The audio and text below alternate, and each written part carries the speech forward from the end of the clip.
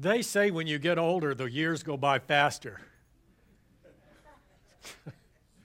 Oops. I don't know about you, but this year has flown by, and I can't believe it, but if you're involved in church calendars, next weekend, next Sunday, is a brand new calendar year. And as we do every year, during the last few weeks of the current liturgical year, we begin to think about the end times. I mean, what's going to be happening? We all want to know. I want to know the answers. I want the Lord to issue me a periscope so I can see over the hills and around corners. And he does not. He says, take this lamp. You're going to have to walk 15 feet before you can see the next 15. But we do learn some things from Scripture as we approach these last weeks of the year. And all of it comes to a focus today when we turn our gaze and fix it squarely on Jesus as King of Kings and Lord of Lords. So I would like for us to think about what in the world that might mean for us today. And I'd like to think about it in these two ways. To think of the two faces of Christ the King. The one we have seen and the one we will see. The one we have seen. The world has seen more than its fair share of rulers. And with very few exceptions, our experience has been pretty consistent and can be summed up in the words of Sir John Dalbert Acton in a letter he once wrote to the Anglican Archbishop Mandell Creighton way back in 1887. Lord Acton wrote this: "Power tends to corrupt, and absolute power corrupts absolutely."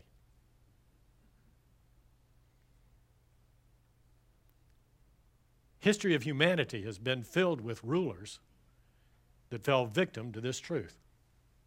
In fact, even God's people were not spared. If you read through the Bible, you will have to search very, very hard to find the few kings in Israel's history who were not followed by this text in Scripture. He did what was evil in the sight of the Lord.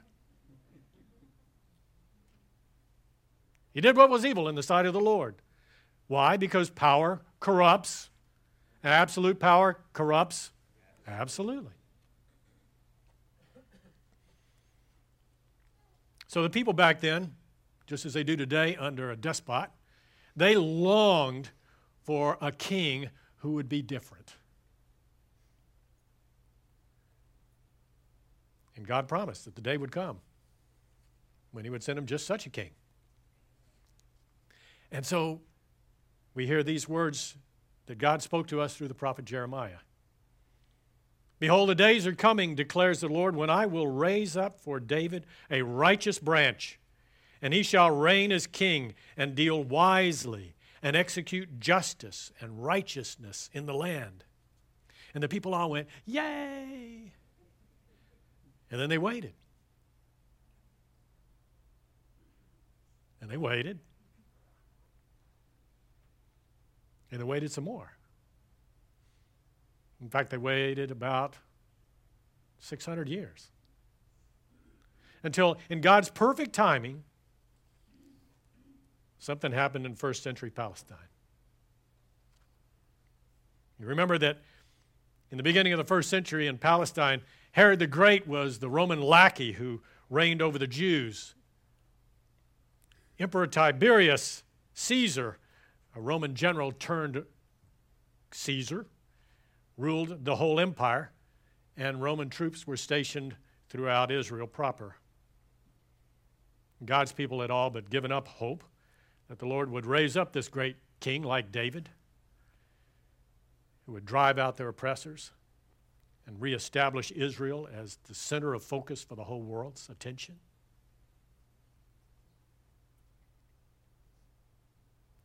But we know the story. We're about to rehearse it again. God sent his son Jesus to fulfill the promise. He was born in a stable in Bethlehem.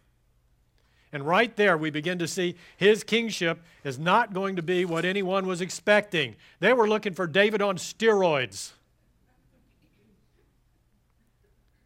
Instead, they got an infant born in a forgotten corner of the world. Instead of a lavish lifestyle, this king chose simplicity. Instead of demanding to be served, he insisted on serving. Instead of boasting worldly power, he demonstrated humility. Instead of dishing out suffering to others who crossed his path, he chose to receive suffering at their own hands. Perhaps his whole approach to kingship could best be summed up on the night before his death. We remember the story. Jesus gathers in the upper room with his disciples. They're going to celebrate the Passover. They're having the meal. And then right in the middle of dinner, Jesus gets up and he lays aside his outer garment and he goes and he binds a towel around his waist, picks up a bowl and a pitcher full of water and proceeds to wash each disciple's feet in turn and then to dry them off. And the disciples are mortified. I mean, they're mortified. Because Jesus has now performed the task given to the lowest servant in a household. I mean, they had a pecking order even among servants, didn't they? And if you were the new boy on the block and it came time to wash everybody's nasty feet that came to visit, that was your assignment. And here was Jesus, who they just said, "You're the Messiah," washing their feet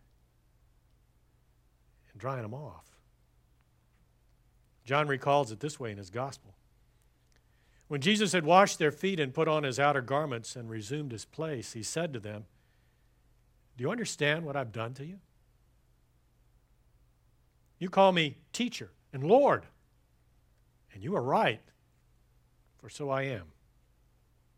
If I then, your Lord and teacher, have washed your feet, you also ought to wash one another's feet. For I have given you an example that you should also do just as I have done to you." The world understands kings like Caesar. We get the fact that there are rulers who have power of life and death over their subjects, who actually can bend people's will to their own by fear. What the world didn't understand then and doesn't understand today is a king like Jesus.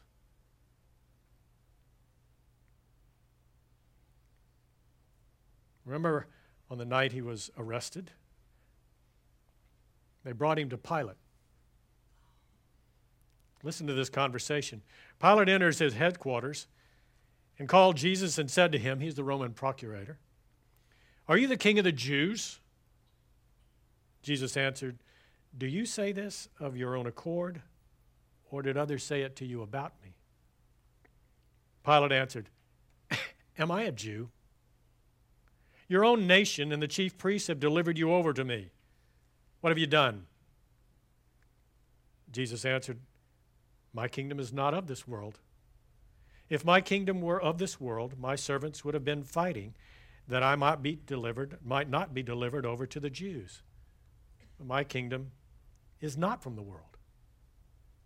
Then Pilate said to him, "So, you are a king." What we don't understand, we destroy. And destroying Jesus and his kingdom seemed as simple as a quick trip to Calvary. A few hours later, problem solved. The world could get back to its business as usual. What the world didn't count on was a resurrection. Jesus, raised victorious over sin and death, changed the equation of what it means to be a king. He really is a son of God. He really is king of all creation, whether creation or any part of it recognizes or acknowledges that or not. And what that means is that the expectations he laid out for those of us who follow him are not the musings of some poor, misguided carpenter's kid who was sacrificed on a cross some considerable years ago, but rather the commandments of the Lord, whose throne is heaven and who has earth for a footstool. Commandments which can be summed up in his own words. You shall love the Lord your God with all your heart and all your soul and all your mind, and you shall love your neighbor as yourself. Now, I had a seminary professor who used to say to us, boys, it is not the few passages in Scripture that I have a hard time understanding that give me the greatest difficulties. It's the ones that are all too clear.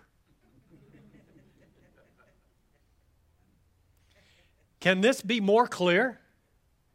Shall love the Lord your God with all your heart, soul, and mind, and love your neighbor as yourself. But here's the deal. We don't have a Lord who demands that we follow his rules by force. We have a Lord who woos us by his own love to want to love others the same way.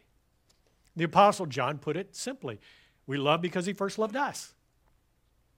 And when a person has felt the love of Jesus deeply in his or her heart, it changes us forever. And when we are changed forever, we just want to love him back. And we want to turn around then and love other people like he asked us to do. And the only way we can do that, of course, is to have eyes to see other people the way he sees them, because the Lord always sees other people as of so much value that they're worth his own life. So how much does that make a person worth? $1,000? 100,000? $1 million? It makes us priceless. If your value is the life of the Son of God, it makes every human being's life priceless. Jesus sees us as so valuable, it's worth the cross.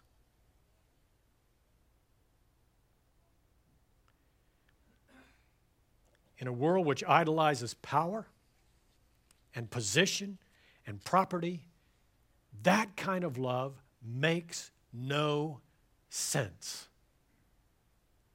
But it changes lives. One of my heroes of the faith was a 5-foot-tall Albanian nun who founded the Missionaries of Charity to look to the needs of the poorest of the world's poor. She came to be known to the rest of the world as Mother Teresa. And early on in her ministry, she established the Home for the Dying in Calcutta, India. Somebody asked her one time how in the world she could manage to pour her life out in the worst possible physical circumstances to people who didn't have her faith or who had no faith at all. You want to know what she said? Our work is only the expression of the love we have for God. To us, what matters is an individual. Every person is Christ for me. And since there is only one Jesus, that person is the one person in the world at that moment.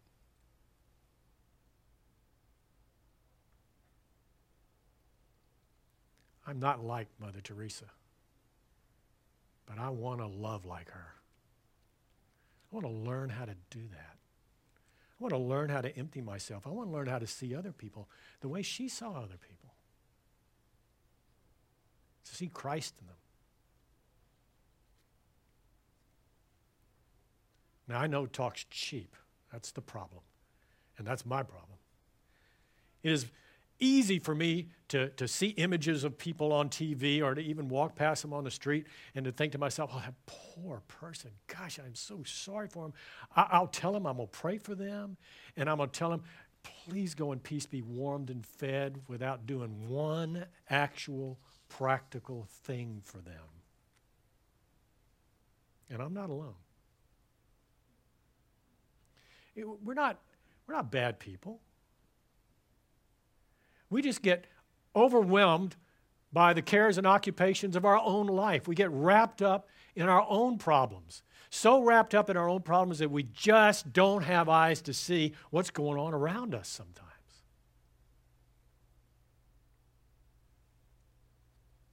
This is made easy when we get so distracted by the cares and occupations of life that we forget about the resurrection. We forget about the kingship of Jesus. We forget about the commandments He's given us. And we forget that there was a time when He said this, "Not everyone who says to me, 'Lord, Lord,' will enter the kingdom of heaven, but he who does the will of my Father who is in heaven."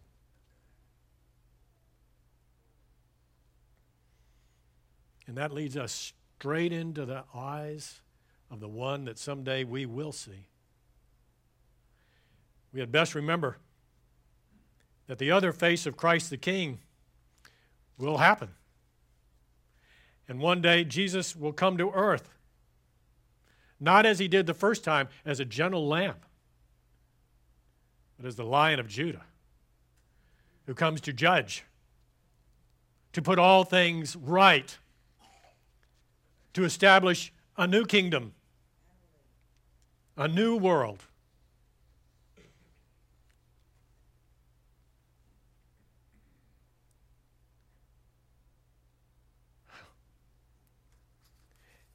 In the revelation to John, the Lord revealed this image to him. "Then I saw heaven opened, and behold, a white horse.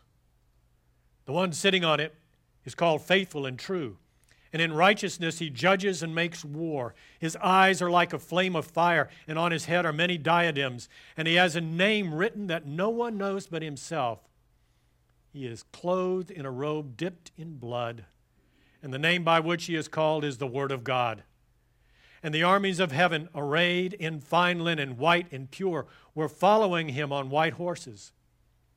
From his mouth comes a sharp sword with which to strike down the nations, and he will rule them with a rod of iron. He will tread the winepress of the fury of the wrath of God the Almighty. On his robe and on his thigh he has a name written, King of Kings and Lord of Lords." This is the same picture of Jesus that we have from this morning's gospel. He says, when I do come, I'm going to be separating people from people. I'm going to be separating sheep from goats.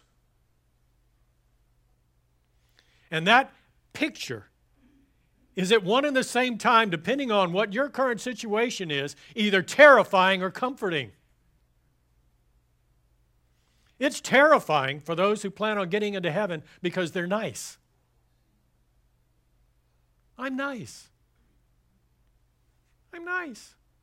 I'm as nice as my neighbor. I'm better than my neighbor, actually.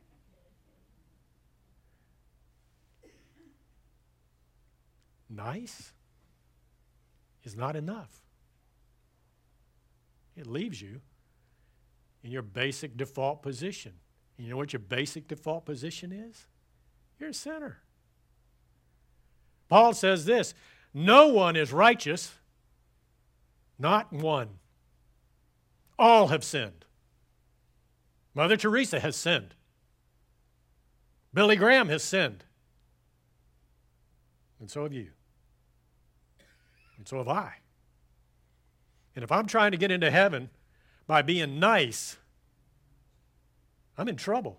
Because we all know that sin separates. It separates from each other. We're aware of that. But it also separates us from God. And if God's the source of your life and you don't take a breath without His permission, to be separated from God is to be separated from the source of your life. And if you are separated from the source of your life, there's a consequence, isn't there? And we call that consequence death. The only way by which a man or woman might be saved is through faith in Jesus, so that we get covered by His blood, which washes away that sin.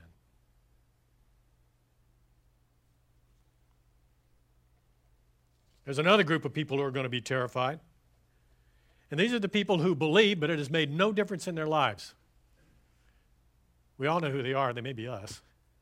These are people who said, hey, I walked the aisle when I was 13. Hadn't changed my life at all. Still live exactly like I want to, but hey, I believe there was a Jesus. I got baptized when I was 2. Okay? I am born again. But it hasn't made any difference in my life. It doesn't make any difference in your life. You could be in trouble. Here's the truth. While nobody can earn his or her way into heaven, faith without works is not counted by God as faith at all. Jesus said even the demons believe and shudder. James said even the demons believe and shudder.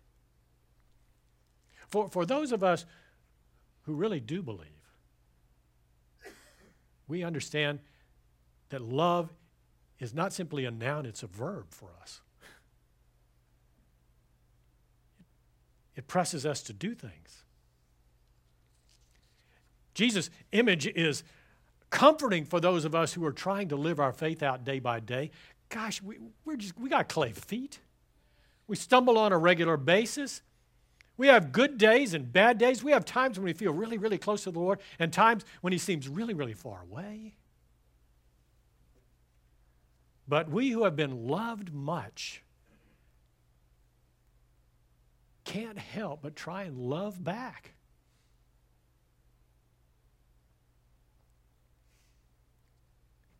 Perhaps the most eloquent testimony to a person who wants to love Jesus back is when we allow him to give us his eyes to see what's going on around us. To not pass by human suffering unawares. And by the way, it doesn't simply have to do with poverty, does it? There are people suffering in million-dollar homes. There are people whose lives are out of control all around us, maybe our own lives from time to time. And they need our help. They need the gospel of Christ. They need practical somebody who's going to come alongside them and weep when they're weeping and cry when they're crying and rejoice when they rejoice, to clothe them if they happen to be naked, to give them a home if they happen to be homeless, to feed them if they happen to be hungry, to give them a job if they're looking for a job. Why? Because we're trying to see Jesus in every man and woman and child around us and to treat them the way we would treat Jesus if he was in that circumstance.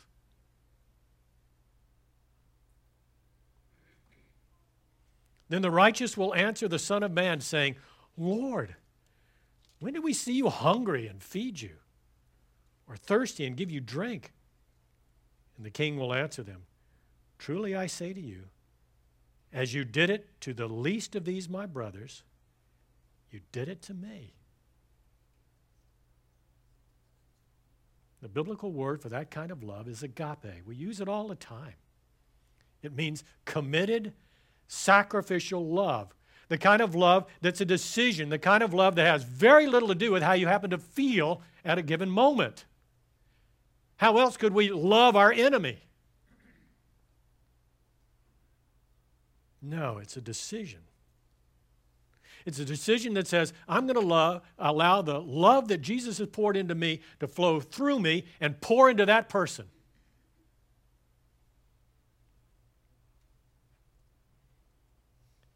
I'm going to be thinking about the beloved and not myself.